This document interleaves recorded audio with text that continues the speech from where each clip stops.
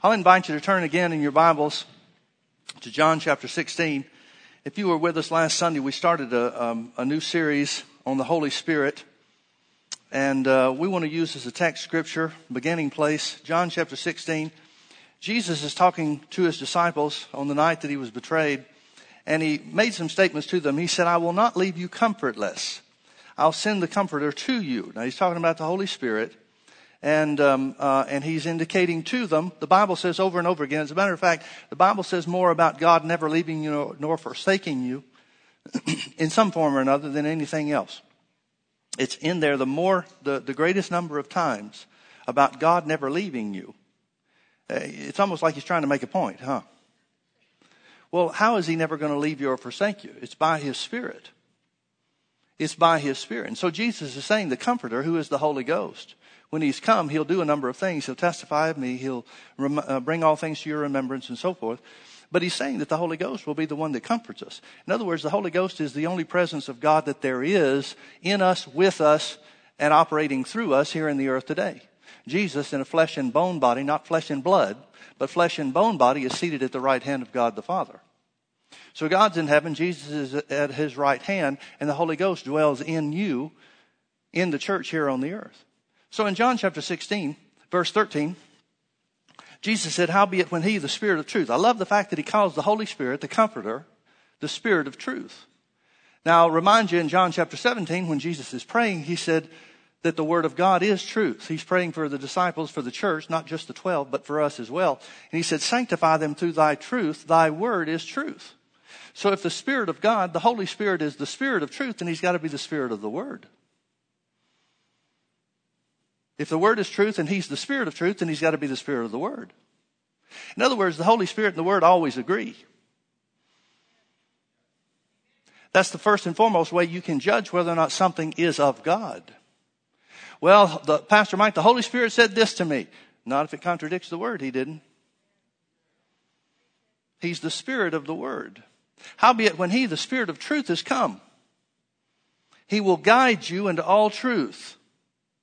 For he shall not speak of himself, but whatsoever he shall hear, that shall he also speak, and he will show you things to come.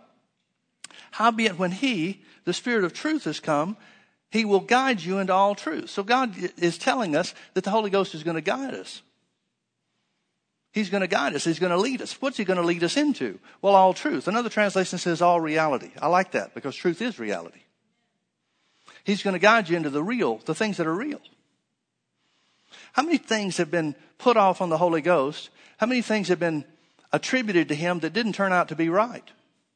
That turned out to be false, that turned out to be goofiness, or whatever the case is. That's not the Spirit of reality that led him into that. He shall glorify me, verse 14. For he shall receive of mine and shall show it unto you. All things that the Father hath are mine. Therefore I said that he will take of mine and shall show it unto you. So we can expect the Holy Ghost to show us some things. Now look back with me to John chapter 14. Jesus is speaking the same context, the same setting, speaking to his disciples on the night that he was betrayed. Notice he said in verse, let's just start in verse 16. He said, and I will pray the Father, and he shall give you another Comforter, that he may abide with you forever. In other words, another Comforter means one of the same type as I am. Now, how was Jesus their Comforter? He's talking to the 11. We would say 12, kind of categorically, but the 11, since Judas has already left the room to betray him. So he's talking to his disciples, those that are closest to him, and he said, the same way that I've been your comfort for the last 3 years, the Holy Ghost will be to you. What have they looked to Jesus to do for them? Maybe a better question is, what haven't they looked to Jesus to do for them? He's been the source of their supply. He's provided for them physically. He's fed them. Whatever needs they've had, he's taken care of them. He's seen to every detail of their lives while they were with him. Is that what you look to the Holy Ghost to do for you?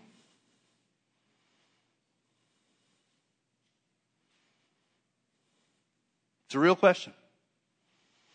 I think a lot of times we just accept the fact, we meaning the church world at large, just accept the fact, well, the Holy Ghost lives within us. We've got the Spirit of God because we're saved.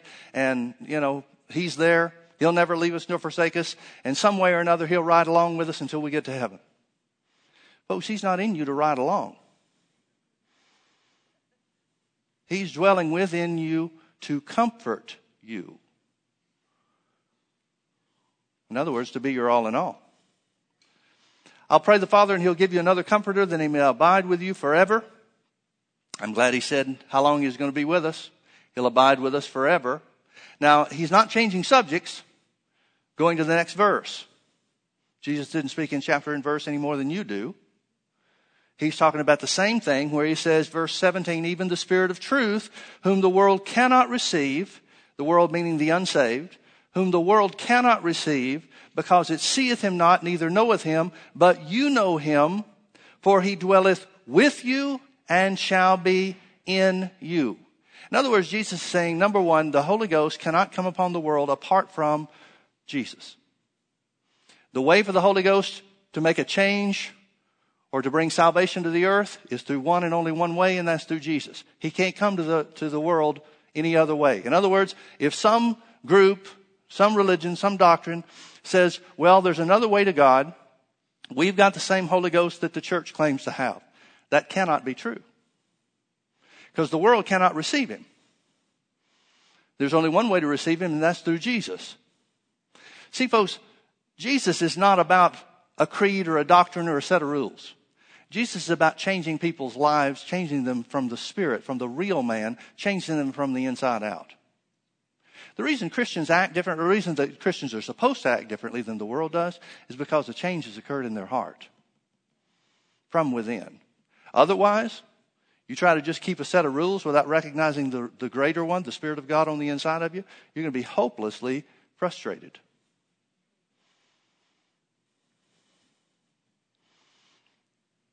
Even the Spirit of truth, whom the world cannot receive, because it seeth him not, neither knoweth him. But you know him, for he shall be in you.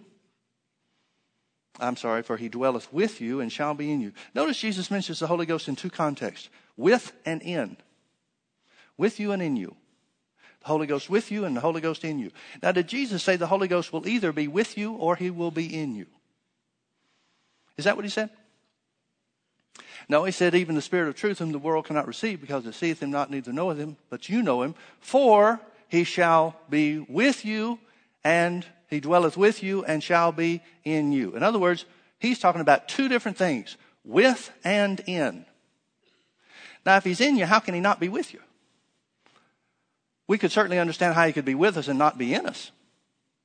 I mean, if I went to the store with you, that doesn't mean I'm in you. We could understand that part, but how can he be in you and not with you? Interesting choice of words, don't you think? Now, what is he talking about? Turn back with me to John chapter 4 and John chapter 7. We looked at this before, and we won't spend a lot of time on it this morning, because we want to go a little bit further than we did last week. But I do think it bears repetition to at least bears mention of what we said.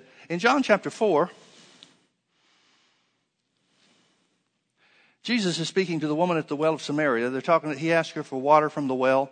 She's confused because Jews don't have any dealings with the Samaritans, and so they have a conversation about that. And Jesus said, in verse 13, John chapter 4, verse 13, Jesus answered and said unto her, whosoever drinketh of this water, talking about the water in the well, Jacob's well, shall thirst again. But whosoever drinketh of the water that I shall give him shall never thirst. But the water that I shall give him, notice that phrase twice, the water that I shall give him shall be in him, a well of water springing up into everlasting life. Now, all throughout Scripture, all throughout the Old Testament, the New Testament holds the pattern as well.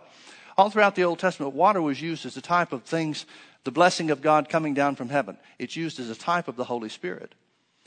God said through the prophet Joel, he said, I will come to you. Well, he said through Amos and Hosea and Joel, actually. But he said, I will come to you as the rain, as the early rain and the latter rain. God saying, my presence will be like the rain. Well, rain's water, isn't it?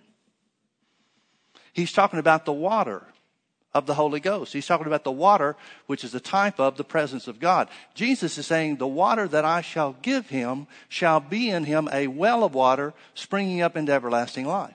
So we can see that in you, the in you phrase that Jesus is talking about, He wouldn't be talking about water in you in one context, or to mean one thing in John chapter 4, and talk about water in you or the Holy Spirit in you in John chapter 14 to mean different things, would he?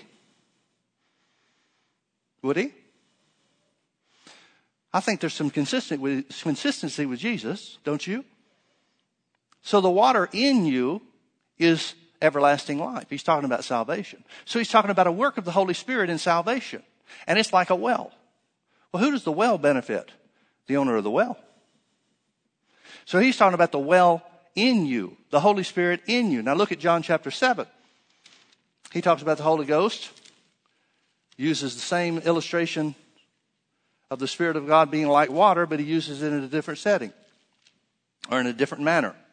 John chapter 7, verse 37, in that last day, the great day of the feast, what that means is the feast days were, they made a feast a week long, but one day, the last day of that week long feast was the real day of for the purpose or the whole point of the feast week. So he said, in that last day, the great day of the feast, Jesus stood and cried, saying, if any man thirst, let him come unto me and drink. He that believeth on me. He that believeth on me. Now notice in John chapter 4, he's talking to the woman. He said, the water that I give him. He's talking about a gift. Well, what is the gift of God through Jesus? Salvation. But he said, he that believeth on me. As the scripture has said, out of his belly shall flow rivers of living water. So now he's talking about the Holy Ghost being like a river. John chapter 4, he talks about the Holy Ghost like a well, which benefits the owner of the well. Now he's talking about the Holy Ghost being like a river. For who? For anybody he gives it to? No. It says for those that believe on me. So it seems to indicate in John chapter 7 that there's a prior work before this river of living water takes place. What is that prior work? That prior work is believing on him. What is believing on Jesus? Salvation. Verse 39, but this spake he of the Spirit, which they that believe on him. Well, that would have to be believers then, wouldn't it? A believer is somebody that's saved. They which believe on him should receive. For the Holy Ghost was not yet given because that Jesus was not yet glorified. Now we see this in operation. We see in John chapter 20, after Jesus is raised from the dead. He's crucified and the resurrection takes place, and immediately thereafter he goes and presents himself to the Father in heaven and comes back and finds the disciples huddled up, hidden behind closed doors. The Bible says they were behind closed doors for fear of the Jews. They're afraid that the Jews, the religious leaders, are going to do the same thing to them that they did to Jesus. They're afraid for their life, in other words. They're in despair. They think that all hope is gone. These last 3 years were wasted. We thought we had the Messiah on our hands, but now he's dead, he's gone, and we're alone. In spite of all the things that Jesus said, they felt despair, they felt fear, and they were hiding from men. And Jesus appears in the midst, and he shows them his hands and his side. And he says, peace be unto you. Now, when they saw his side, they were glad. When they saw the Lord, the Bible says they were glad. And then Jesus breathed on them and said, receive the Holy Ghost. Now, what did they receive? He goes on to say, or it goes on to say, Jesus went on to say, as it's recounted in John chapter 20, he said, whosoever sins you remit are remitted, whosoever sins you retain are retained. So he's talking to them about receiving the Holy Ghost in connection with the remission of sins. Now some people get hung up on, and I've even heard some people say that the apostles had great power that we don't have. The power they had was to remit sins. Well, folks, it's not any man that has the power to remit sins, but every man has the power to tell people, to preach the gospel, that by receiving Jesus and his sacrifice, your sins are remitted. We also have a responsibility to say if someone rejects Jesus and his sacrifice, their sins are retained. In other words, they'll answer for their own. That's all that means. But the connection that he makes, receive ye the Holy Ghost, he breathes on them and says, receive the Holy Ghost. He makes that connection with the remission of sins. What is the remission of sins? Salvation. In other words, that's when something happened to cause that well of water to spring up into everlasting life in them. Now we know something changed. Because the Bible says that from that point forward, they're not afraid anymore. They're not hiding behind closed doors. They're openly in the temple praising and worshiping God.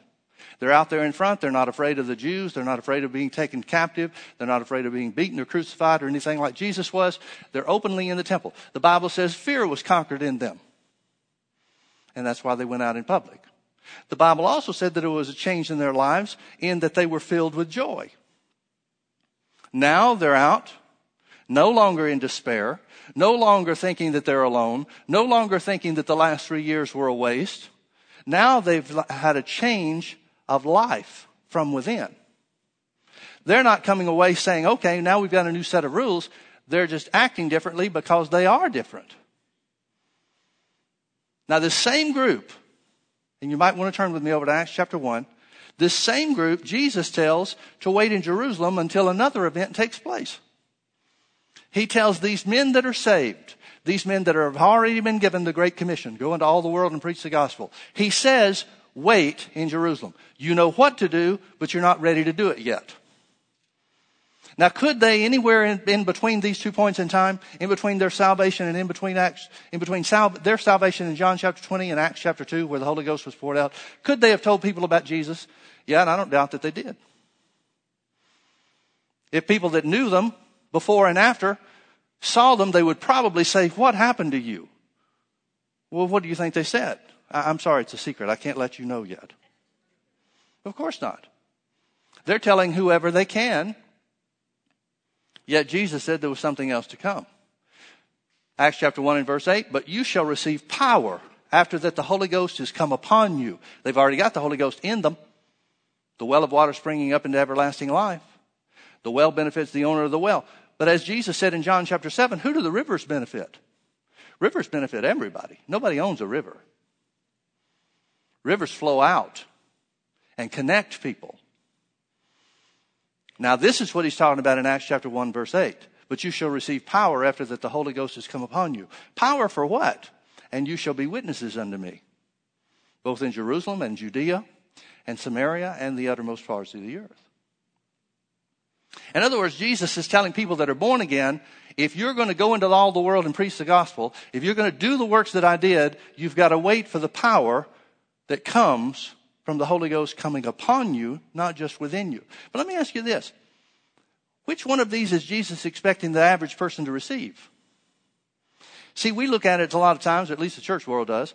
We look at this and we say, well, this is talking to the disciples. And the disciples became the apostles and they had a great work. And so God wanted the apostles to have some special power. Well, folks, the Bible says they're apostles today. Furthermore, Jesus said the Holy Ghost would abide with you forever, not till the apostles died. And he said he would abide with you forever and be in you and be with you, both. In other words, the well of water springing up into everlasting life would be eternal for everybody, not just eternal for you that receive, but eternal meaning everybody can receive the same thing no matter what point in time they live here on the earth. He said the same thing about this river of living water, the power of the Holy Ghost that would come upon them from on high. But you shall be endued with power from on high. That's the river. That dwells with us forever too. Now some people will say, oh, no, Pastor Mike. See, they began to speak in other tongues in Acts chapter 2, and that's all been done away with. And they'll go to a scripture over in 1 Corinthians chapter 12, and they'll say, see, the Bible says that these things will pass away. That's right. It says they will pass away.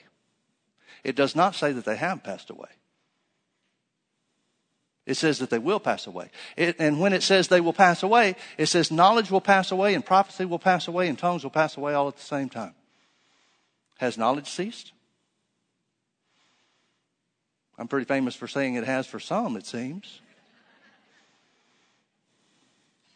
But it's talking about a point in time. When will knowledge cease? Now, what knowledge is it talking about? It's talking about earthly knowledge. When will knowledge cease? When will prophecy meaning inspired utterance in the Holy Ghost here on the earth, when will that cease? When the earth ceases for the church. In other words, when Jesus comes back to receive us unto himself, what's commonly called the rapture. Those things will cease. See, in heaven, you'll have no need to speak in other tongues. In heaven, there'll be no need for God to inspire anybody to say anything because everything you say there will be inspired. There'll be no need for knowledge. The knowledge that we have now, the knowledge that Paul said was unclear. He said when we're here, it's like looking through a clouded glass. A glass darkly is the way King James says. There'll be no need for that knowledge in heaven because it'll be superseded by truth. You'll see clearly. There'll be nothing to cloud your understanding there. So the knowledge of the earth will pass away. meaning earthly knowledge. Not knowledge of the earth, but earthly knowledge will pass away because it'll be superseded by knowledge that's not clouded or limited by the flesh. That's why in heaven you won't need to speak in other tongues. The Bible says we'll speak and see and understand face to face. So it doesn't say it has passed away. It says these things will pass away. But let me ask you another question.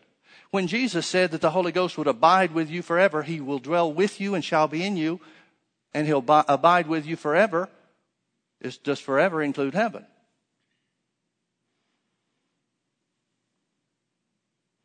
See, folks, you don't have any less or any more of the Holy Ghost here than you're going to have in heaven. He'll abide with you forever. When Jesus comes back for the church and we receive our glorified bodies and then we spend eternity with him in the presence of God, it's not like the Holy Ghost leaves us.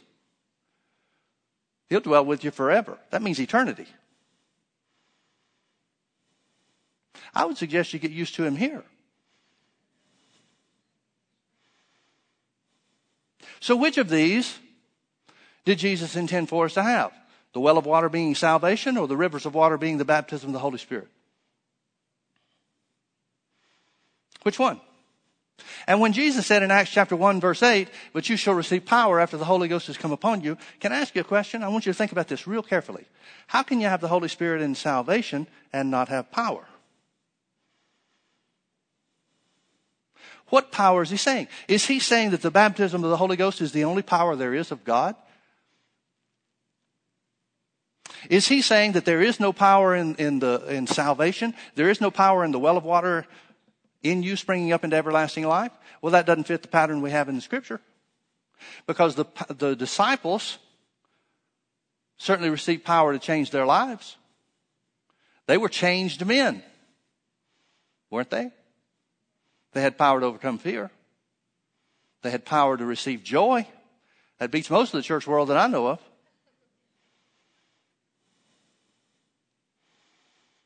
If the Holy Ghost is the power of God, how can you have the Holy Ghost and not have power? See, I think we do a disservice, and we have to do it. I don't know that there's any other way to do it. You've got to distinguish between salvation, the Holy Spirit in salvation, and the Holy Spirit in the baptism, or being filled with the Holy Spirit. You've got to make that distinction. And the reason you have to make that distinction is because so much of the church world refutes or denies the baptism of the Holy Ghost and the power thereof. Now, if you think about it, it's a perfect ploy of the devil. Because if there is no power any longer to be witnesses unto Jesus, then the only thing we've got is our eloquence to convince the world. And Jesus didn't even rely on that. People came to Jesus. Remember, Nicodemus came to Jesus in John chapter 3 and said, we know you've come from God because nobody can do the miracles that you do except God be with him. So if Jesus, the Son of God, needed miracles to convince the world that God was with him, what do you think you and I need? Our great intellect? Our ability to persuade? Suppose Jesus was wiser than any church person today.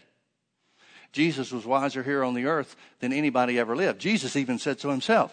He said, you guys look at the wisdom of Solomon as being the greatest that there ever was, but there's one greater than Solomon here among you. It's going to take more than just preaching or persuasion. It's going to take more than the eloquence of words. Paul said so. Paul said, I didn't come with enticing words of man's wisdom, but in demonstration of the Spirit and of power. Paul recognized that it took power. Now, Paul was not one of the original 12. How did Paul have that power if it only belonged to them? The fact is, it doesn't only belong to them. It belongs to everybody. So here's the difficulty that we have. We have to distinguish between salvation, the Holy Spirit and salvation. Some people have come up to me and said, Pastor Mike, I've heard you talk about the baptism of the Holy Ghost or being filled with the Spirit. Those are interchangeable terms. I've heard you talk about that, and you make it seem like I don't have the Holy Ghost. But I got saved many, many years ago.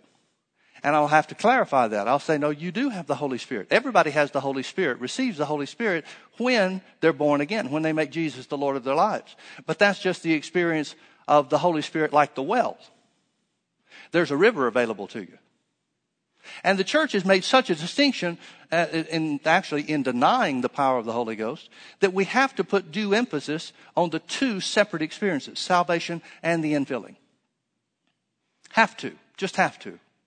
Otherwise, many people would be left with church doctrine rather than the reality of the power that's available to them. Yet, the writers of the New Testament did not write as inspired by the Holy Ghost, which means God did not intend for people to pick and choose which part of the Holy Spirit they wanted.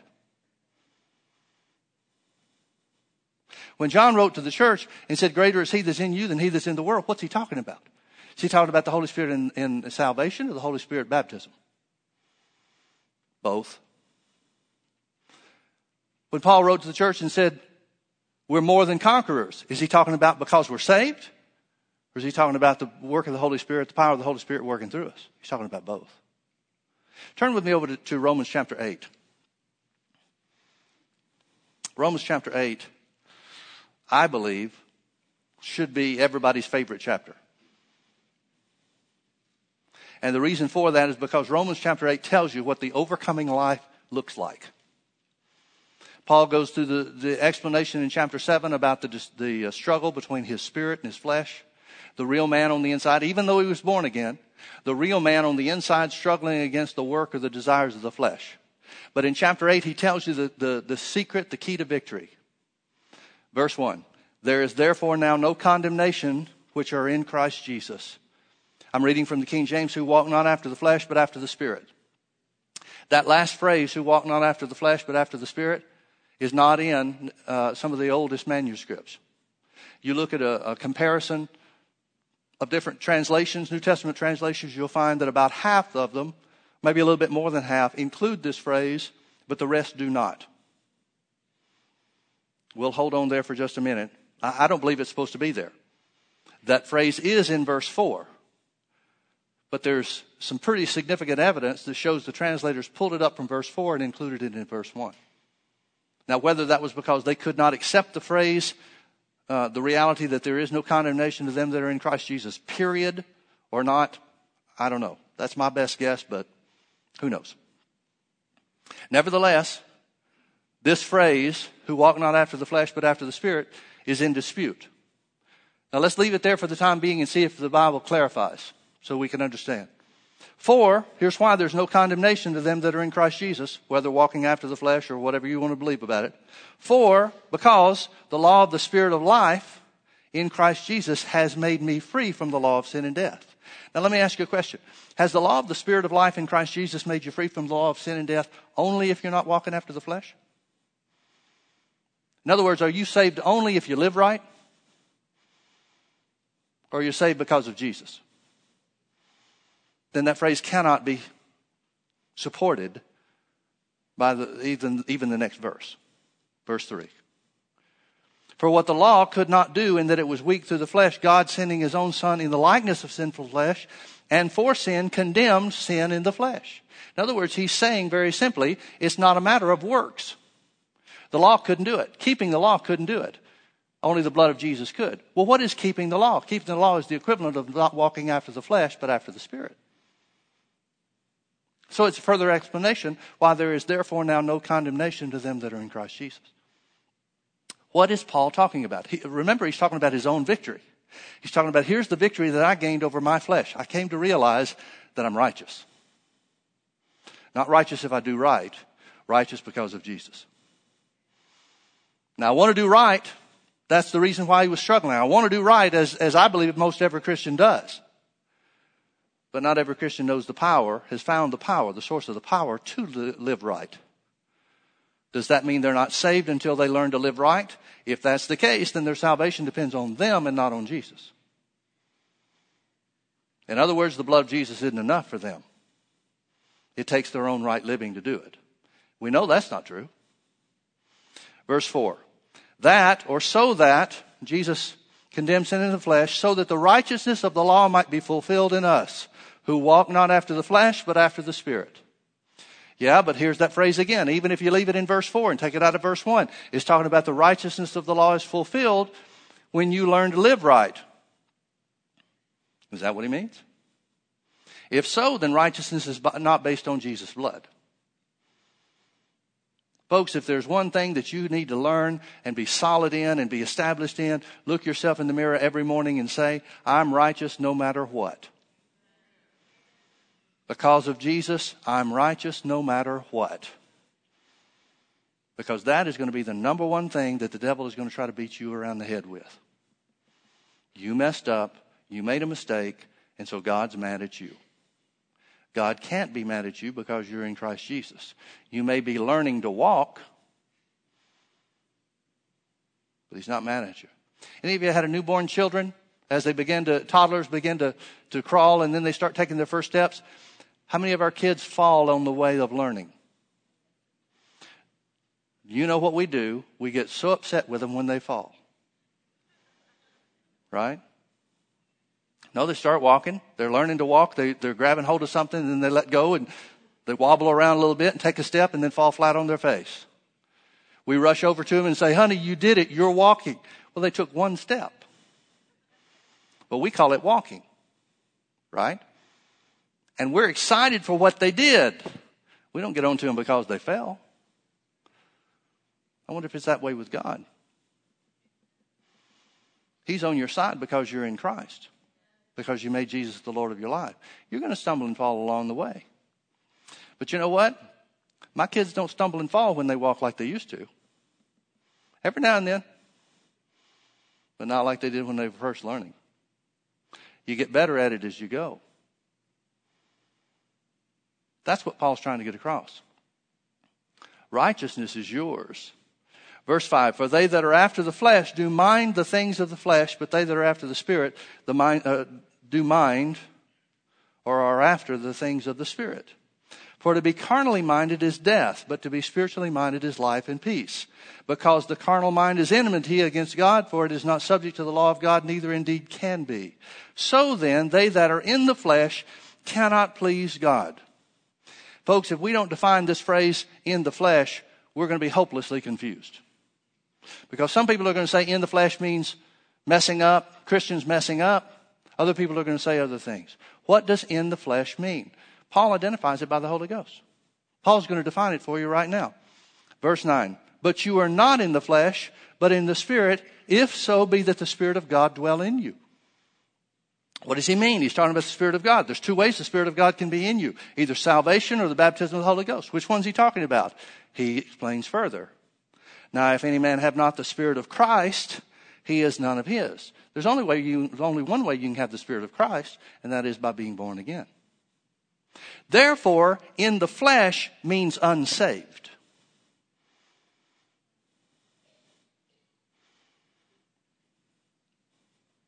Let's back up and read some previous verses. Verse 1, there is therefore now no condemnation to them that are in Christ Jesus, who walk not after the unsaved, but after the Spirit. For the law of the Spirit of life in Christ Jesus has made me free from the law of sin and death. For what the law could not do, in that it was weak through the flesh, God sending his Son in the likeness of sinful flesh, and for sin condemned sin in the flesh, the sin of the unsaved.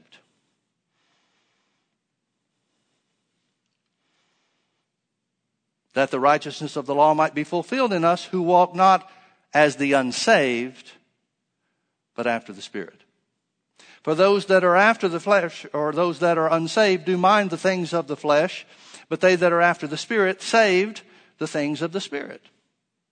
He's talking about the difference between saved and unsaved, folks. He's not talking about doing right and doing wrong. He's talking about unsaved versus saved. For to be carnally minded is death, but to be spiritually minded is life and peace. Spiritually minded is to think according to salvation. Because the carnal mind is enmity, or the enemy of God. For it is not subject to the law of God, neither indeed it can be. Now the carnal mind he's talking about is not just wrong thinking. The carnal mind he's talking about is the mind of the unsaved. So then they that are unsaved cannot please God. Remember in Hebrews chapter 11, it says, without faith it's impossible to please God. Well, why is faith necessary to please God? Because faith is necessary to be saved. He's saying the same thing. so that they that are unsaved cannot please God. In other words, you can't please God by your works if you're unsaved. There's only one way you can please God, and that's through faith in Jesus. Do you see what he's saying? Now remember, Paul's talking about victory. He's talking about overcoming. He's saying this is what the overcoming life looks like. Now the overcomer is the one who has the power of God on the inside of it. Is the one that has the Spirit of God on the inside of it. I would hesitate to say that you, no, I'm not even going to hesitate. It's impossible to live overcoming life just by being saved and not by being filled with the Spirit. Because you're bypassing on part of the work that God has given the Holy Spirit to do in the church. Now, I didn't say God's mad at you if you don't get filled with the Spirit. I'm not saying you're not going to heaven. You will. But you can't live the overcoming life that God intended for you to have. Because God intended for the Holy Spirit to operate in two different ways in the church. First through salvation, second through the infilling. First as a well, second as a river.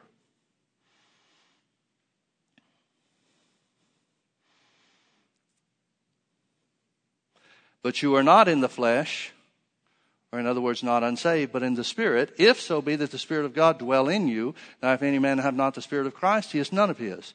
And if Christ is in you, the body is dead because of sin, but the Spirit is life because of righteousness. But if the Spirit of him that raised up Jesus from the dead dwell in you, that raised up Christ from the dead shall also quicken your mortal bodies by his Spirit that dwelleth in you. Which is he talking about? Is he talking about salvation, or is he talking about the baptism of the Holy Ghost? If the Spirit of him that raised up Christ dwells in you, which one does he mean? Well, he's been talking about salvation up to this point. But was salvation ever intended by God? I know the church has done it, but has salvation ever been intended by God to be separated from the baptism of the Holy Ghost? They started at two different points in time. Salvation began in John chapter 20. The baptism of the Holy Ghost began in Acts chapter 2. But did God intend for them to be separate in the lives of the individual? Folks, the Holy Spirit is not twins. You don't get one Holy Spirit when you get saved and another Holy Spirit when you're filled. He's not twins. It's the same Spirit in different measures for different works. But it's the same Spirit. Now, how many of you do more than one thing in your life? You may work and be either a husband and a wife.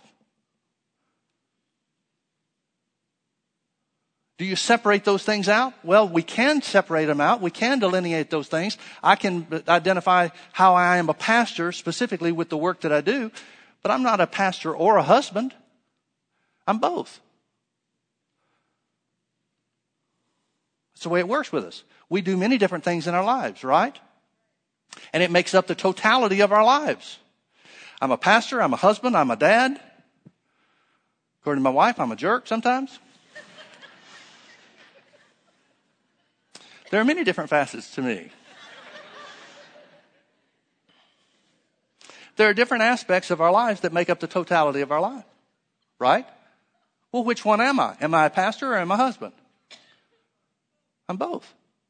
So which is it? Does the Holy Spirit do a work in salvation, or does he do a work in the infilling? Both. You can separate them out to distinguish them, but they're both intended to be working. There may be one time where I'm more a pastor than I am a husband. Other times where I'm more a husband than I am a pastor. Depending on the situation, depending on the circumstance. But I never stop being both. Isn't that the way it works? It's the way it works with the Holy Ghost. So when Paul says, if the same Spirit that raised up Jesus from the dead, when he's talking about him dwelling in you, which one's he talking about? He's just one. Is he talking about the work of the Holy Spirit in salvation or the work of the Holy Spirit in the infilling? It doesn't matter, because it's all the Holy Spirit. And notice the first things that he says about the Holy Spirit. He says the Holy Spirit brings righteousness. It does away with condemnation because he brings righteousness.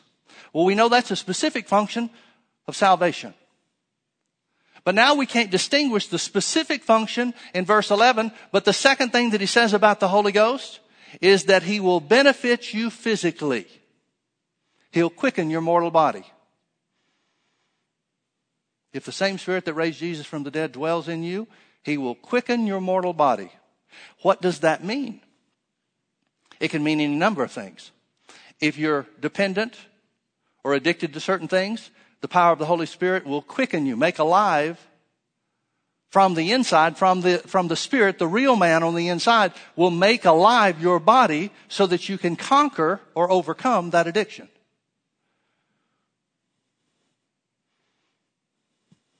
Conversely, if it's not something that you're addicted to, but something you're being attacked with, like sickness or disease, the same Spirit that raised Jesus from the dead, because He dwells in you, will quicken or make alive your body physically to conquer sickness and disease.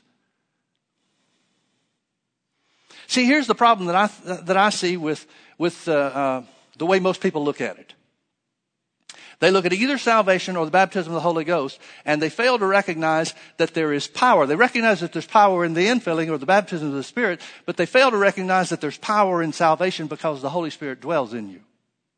Nowhere in Scripture can you find where God says, all right, now that you're saved and filled with the Holy Spirit, there's a line down the middle of you. Some things belong to you because of salvation. Other things belong to you because of the baptism of the Holy Spirit. But don't ever expect the Holy Spirit to cross over between those two. And that's not the way it works. You don't have compartments on the inside of you with different Holy Spirit measures on each side. You've got the Holy Spirit, who is the power of God. So when John says, greater is He that's in you than he that's in the world, he's saying, whatever you need, He's there. When Paul goes on to say at the end of this chapter, we're more than conquerors, he's saying, whatever you need, He's there.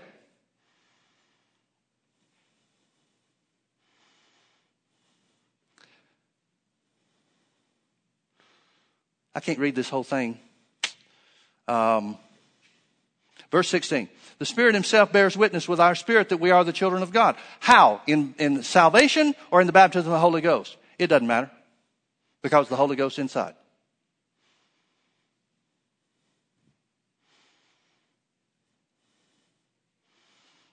We should have read verse 14. For as many as are led by the Spirit of God, they are the sons of God. Then he tells us how. Verse 16, the Spirit Himself bears witness with our spirit that we are the children of God. I can give you examples of people that are not filled with the Spirit, who the Holy Spirit has been bearing witness with their spirits about something in their lives. But I can also give you examples where the Holy Ghost bears witness with my spirit or with others about ministering to know what to do so that the rivers will flow out. So I think, again, we're doing ourselves a disservice by trying to distinguish between these things on the inside. We need to just accept the Holy Ghost is in there to do whatever we need. Why? Because Jesus said, I'll give you another comforter. I will not leave you comfortless. Now here's what I want you to see. Well, I've got to keep reading. Verse 17. And if children, then heirs, heirs of God and joint heirs, equal heirs with Christ, in other words, if so be that we suffer with Him, that we may also be glorified together. Here's another bugaboo word. Yeah, you got to suffer. What suffering is he talking about? He's talking about the suffering of your spirit in conflict with your flesh. That's the suffering he's talking about. He's talking about the suffering that we have here on the earth because of the limitations of our flesh. That's the suffering that he means. He doesn't mean if you go to the cross too. Folks, we don't need you to go to the cross.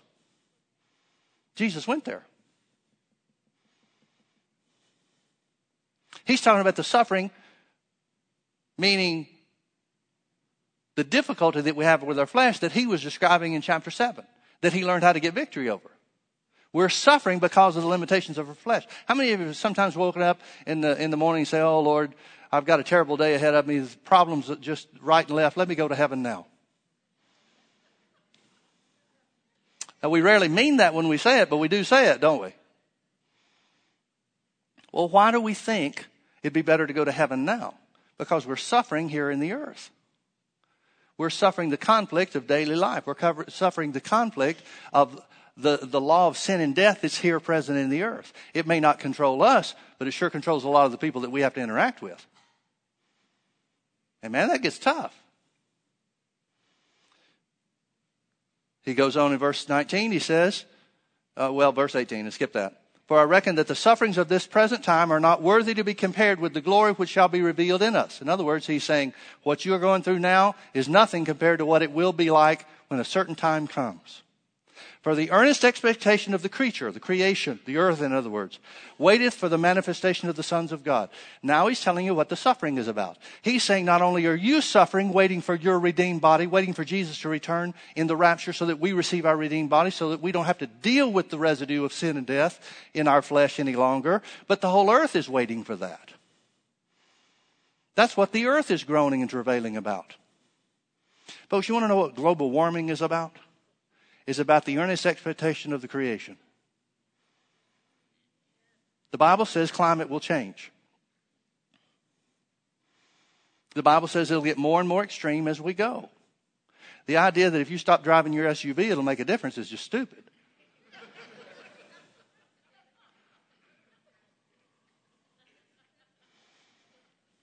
For the creature, verse 20, the creature or the creation was made subject to vanity. Vanity means the law of sin and death.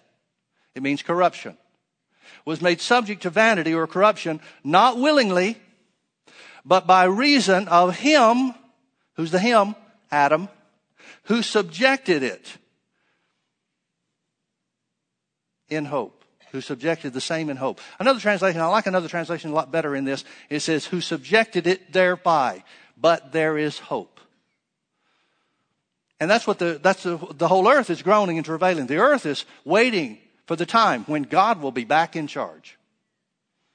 When will that be? When the sons of God are manifested. And that's the hope that he's talking about. Because the creature or the creation itself also shall be delivered. The earth is waiting to get out from under sin too. Shall be delivered from the bondage of corruption unto the glorious liberty of the children of God. Notice everything is about when the children of God are back in control. For we know that the whole creation groaneth and travaileth in pain together until now. That's what global warming, that's what all the other stuff that's changing, that's what the signs in heavens and the earth are going to be about. It's about the creation groaning and travailing until this point in time. And that point in time changed. We're 2,000 years beyond the point in time that Paul was talking about, and it's still continuing. It'll continue until Jesus comes. And not only they, but ourselves also. In other words, just like the earth is groaning and travailing, waiting for God to come back under control of the earth, we're groaning and travailing, waiting for the redemption of our bodies. Not only they, but we also, which have the first fruits of the Spirit. First fruits of the Spirit. First fruits of the Spirit. Now, what are first fruits? First fruits are the first part.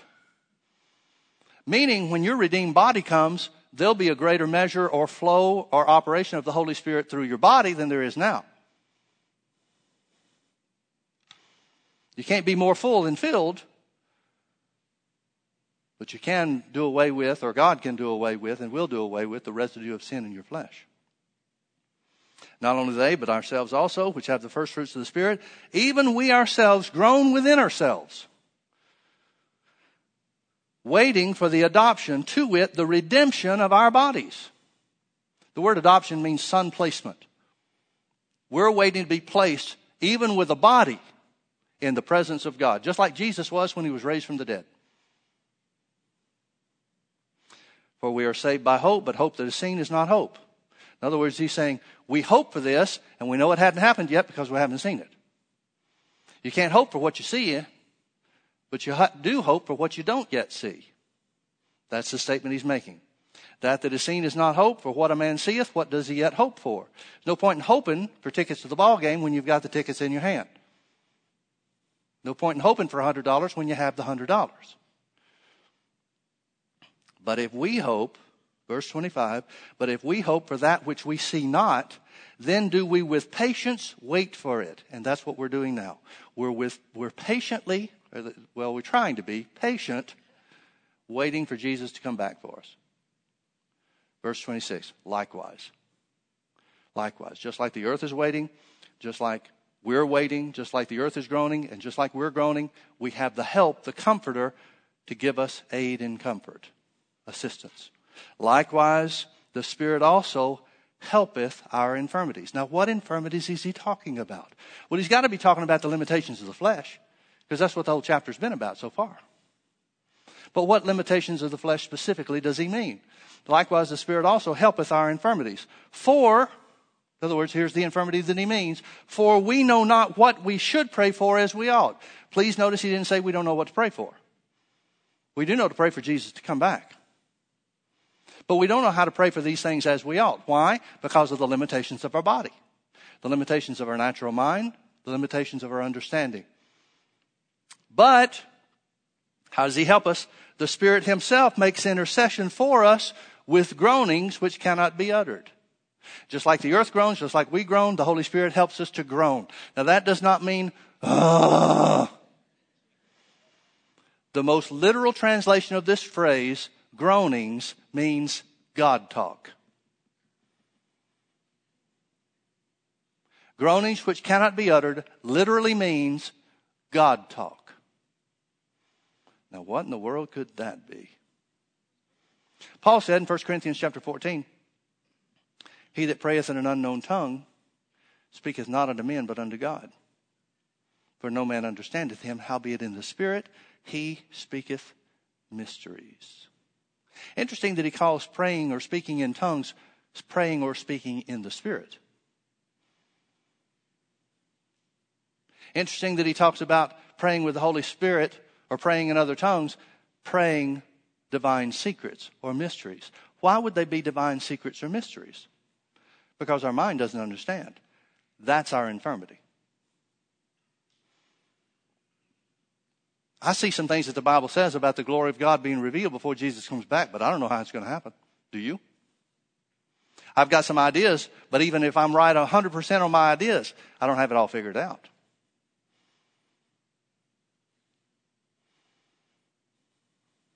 So what is he talking about? He's talking about praying in other tongues. Likewise, the Spirit also helpeth our infirmities. For we know not what to pray for as we ought to know. But the Spirit himself helps us. How does he help us? He makes intercession for us. What does the word intercession mean? Intercession means joining together two parties. You're here, God's here. Your understanding is unconnected with God because you don't know everything like you're supposed to. Or you don't know everything that you could know because of the limitations of the flesh. So what happens? The Holy Spirit joins those two parties. How does he join those two parties? By giving you utterance in other tongues. Now let me ask you this. Since utterance in other tongues is the evidence, speaking in other tongues is the evidence of being filled with the Spirit, is he talking about Holy Spirit baptism or is he talking about salvation? See, Paul's not making a distinction here. He's assuming that believers are both saved and filled. Why would the Holy Spirit expect that? Because that was God's plan. It's ludicrous for somebody to say, well, I just want to be saved. I don't want to be filled with the Spirit. Why would you not want the power of God? Why would you not want the benefit of the power of God? Because people don't know. They haven't been taught. They don't understand. Who with their eyes wide open is going to say, no, I don't want the power of God in my life. I just want to go to heaven when it's over. Well, you poor silly fool. And people don't know that's what they're saying because they've been taught wrong about what it is and what it's for and when it's for. But the Holy Spirit is telling Paul, here's how I'll help you. And Paul's relating to us. Likewise, the Spirit himself maketh intercession for us, or he helps our infirmities. For we know not what we should pray for as we ought, but the Spirit himself makes intercession for us with groanings which cannot be uttered. God talks, speaking in other tongues, in other words. And he that searches the hearts knows what is the mind of the Spirit. Well, who searches the hearts? God does. And God knows the mind of the Spirit because he, the Spirit, makes intercession for the saints according to the will of God. That means the God talk, the utterance in other tongues he gives us is always according to the will of God. So when you speak or you pray in other tongues, you're always praying God's will. Well, that beats the prayers of most people I know.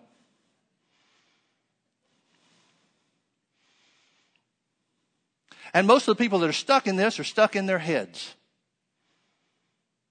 Their question is, how do we know if we're praying the will of God or not? So many times the people are praying, Lord, if it be your will, because we don't know what your will is. Well, you can know this. If you're praying in other tongues, you're always praying the will of God. Always. Always, always, always. Why? Because it's the Holy Spirit who is part of the Godhead that's giving you the utterance to speak. Now, I don't know. For me, I consider that a real benefit. Because there's a lot of things I come to the limits of my understanding about what to do and how to do it. But I know that once I start praying in the Holy Ghost, once I start praying in other tongues, I know I'm praying the will of God. I may not ever know what I'm praying, but I know I'm praying the will of God.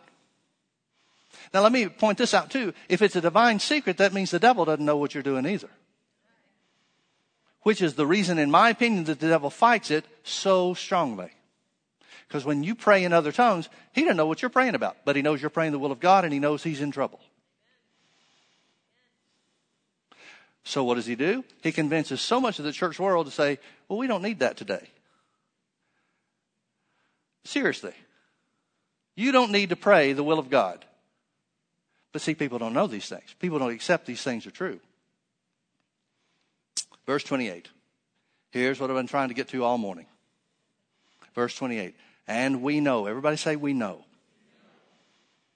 And we know that all things work together for good to them that love God, to them who are the called according to his purpose. This is one of the greatest out-of-context scriptures that the church world has ever used. I grew up in a denominational church who said, whatever happens, we know that it all works together for our good. If your mama dies, if your child dies, if your dog dies, we know that it always works out for our good. And that's not what Paul's saying. That's not what the Holy Ghost impressed upon Paul to say. He said, here's when things always work out for your good, when you pray in the Holy Ghost according to the will of God. Now here's what we do know. We know that when we allow the Holy Spirit to help us, when we don't know what to pray for as we ought, when we speak or pray in other tongues, to allow the Holy Ghost, the power of the Holy Ghost, to appropriate itself in prayer, to pray the perfect will of God, then you can mark it down. Things will always work out for your good. But the implication, the reverse implication is just as true. If you don't pray in other tongues about your situation, you're pretty much on your own. Now remember what Jesus said, and I'll pray the Father and he'll give you another comforter that'll abide with you forever. How is the Holy Spirit supposed to bring us comfort? Here's one great way, maybe the greatest way, that the Holy Spirit is supposed to bring you comfort in your individual life. And that is by praying in other tongues. I'm one to read after people that are used of God in a great way. I like autobiographies. There's not a whole lot of them out there, but sometimes you can get good biographies of them. And if it were people that were, if the biographies were written by people who were closely associated with the individuals, then sometimes they have eyewitness accounts or things that were said firsthand and that type of thing. Here's one thing that I found.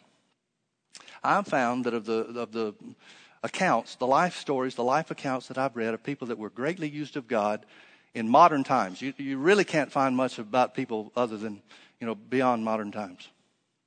I found this. I found that people that were used in miracles, people that are used in the power of God, manifesting the power of God in their ministries, I found that there is one key theme that runs through over 90% of the ones that I've read.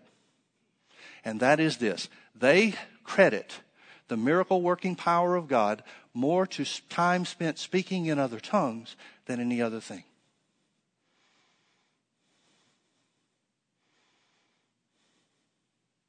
Now remember what Paul said. Paul said the Holy Ghost, here's what the work of the Holy Ghost is in you.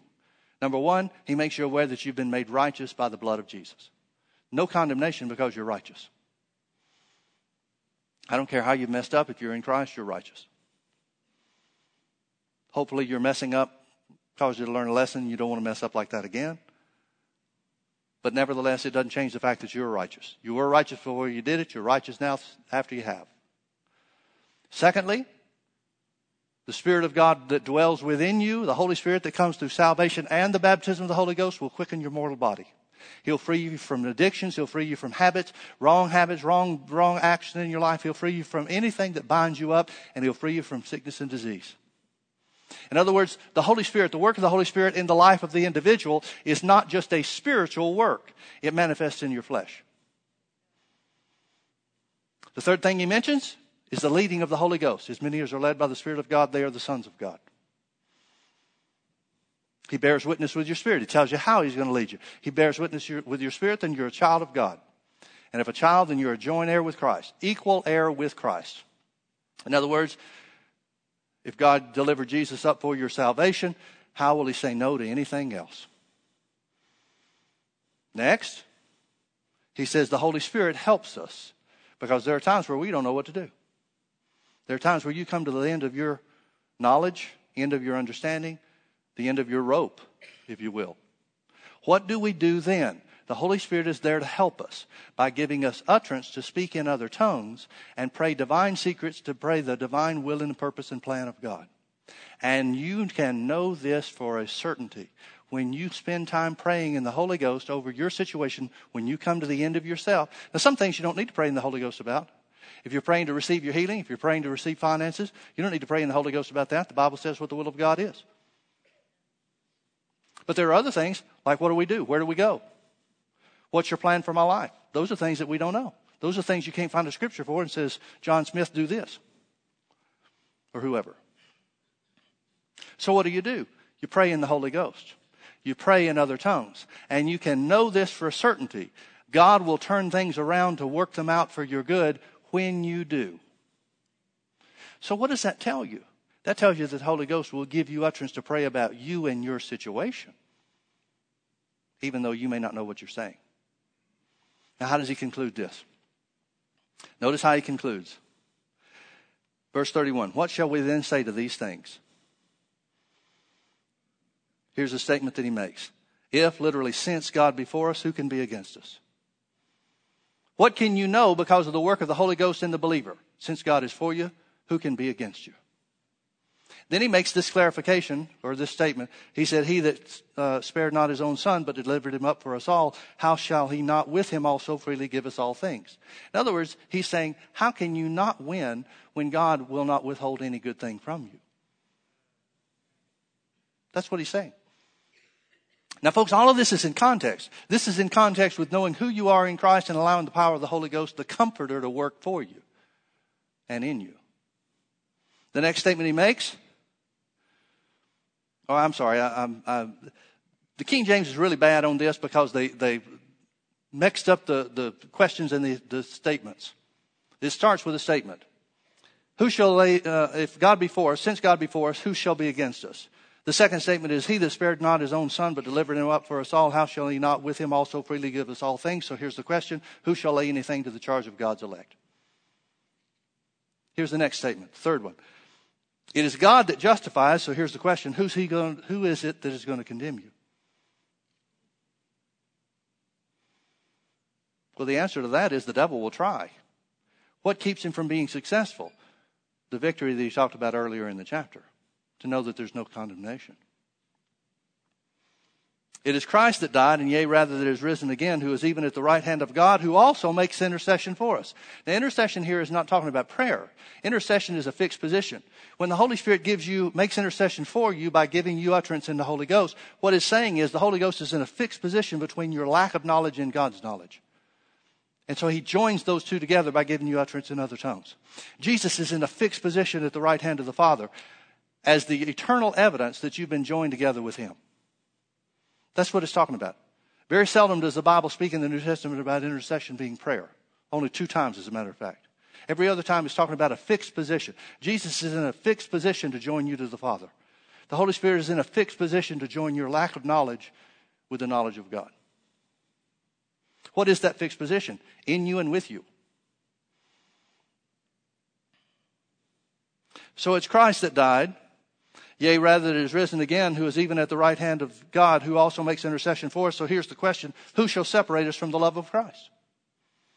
If Jesus is there, he's in a fixed position, he's always there for eternity, then who's going to separate you from the love of Christ? Now he's going to give some questions. He's going to expand on this question. He said, shall tribulation or distress or persecution or famine or nakedness or peril or sword? Any of those things big enough to separate you from the love of Christ? Well, those are the things that most people complain about going through here on the earth.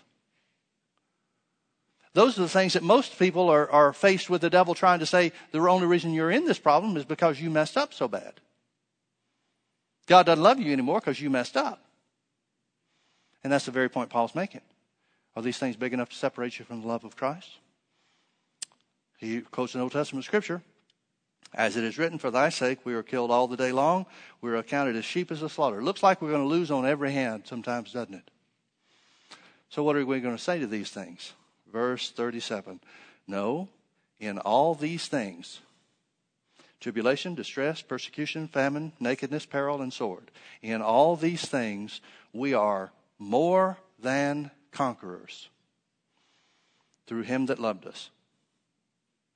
We are more than conquerors through him that loved us. Why? Because you got the power of the Holy Ghost on the inside of you to help you no matter what situation you're in.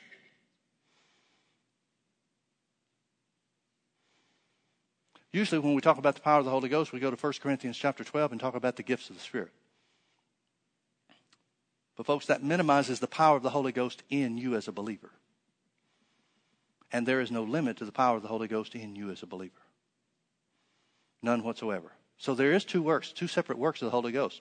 The work of the Holy Spirit in salvation and the work of the Holy Spirit to fill you like a river. And God expects you to have both. Would you bow your heads, please?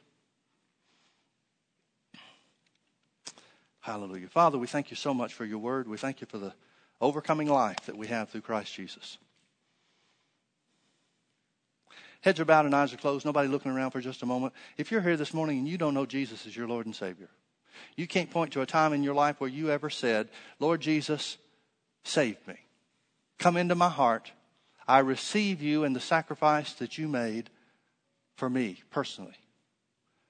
We're going to give you an opportunity to pray a prayer that by believing in your heart and saying with your mouth, God will change your life. If you don't know Jesus as your Lord and Savior and you want to receive him this morning, it's a very simple thing to do. It comes just the way that I just explained. Believe what the Bible says, that Jesus died for your sins. Confess him as your Lord, and God changes you from the inside out. He makes you a new person inside. You gain the power over fear. You gain the power over despair. You gain the power over guilt. So simple, yet so important. No work of your own, just a simple choice and a decision to receive. If you're here this morning and would say, Pastor Mike, pray for me. I want to receive Jesus as my Lord and Savior. I'm not sure if what I've done in church before ever worked. I want to know that I know that I know that I know when I leave this place. If that's your desire, I want you, with heads bowed and eyes closed, I want you just to lift your hand right where you are. Lifting your hand just says, I want a prayer. Anyone, anywhere. All right, maybe you're here and you'd say, I did do that once, Pastor Mike, but I've gone my own way. Boy, what a mess I've made of my own life. I want to return. I want things to be like they used to be. I want to put God back in charge of my life. If that's your desire, we want to pray for you. And I want to invite you with heads bowed and eyes closed to lift your hand right where you are. Anyone, anywhere. One final invitation. Maybe you'd say, Pastor Mike, I know I'm saved. I know Jesus is my Lord and Savior, but I've never been filled with the Holy Spirit like the Bible talks about. I've never received that power from on high with the evidence of speaking in other tongues like occurred in Acts chapter 2. And I want to receive that this morning. If that's your desire, heads are still bowed, eyes are still closed. I want to invite you to raise your hand. We want to pray for you and God will fill you. Anyone, anywhere. All right. Praise the Lord. I trust that means we're all saved, walking in fellowship with God, and filled with the Holy Spirit. Let's all stand. Let me pray over you before you go. Father, I thank you for the great Holy Spirit that dwells within us. I thank you, Father, that we not only have that well of water springing up into everlasting life, we also have those rivers that flow from us to help others. Whether we're called to a public ministry or to help our neighbor or friends, it's all the same. I thank you, Father, for the power of the Holy Ghost that resides in us to help us, to give us answers, to show us which direction to take. Thank you, Father, that you work all things to our good when we pray in the Holy Ghost. Allow the Spirit of God to give us utterance to pray your perfect will, your plan, your desires. Thank you, Father, for the great, mighty Holy Spirit that leads us, guides us, teaches us, and indwells us. In Jesus' precious name, amen.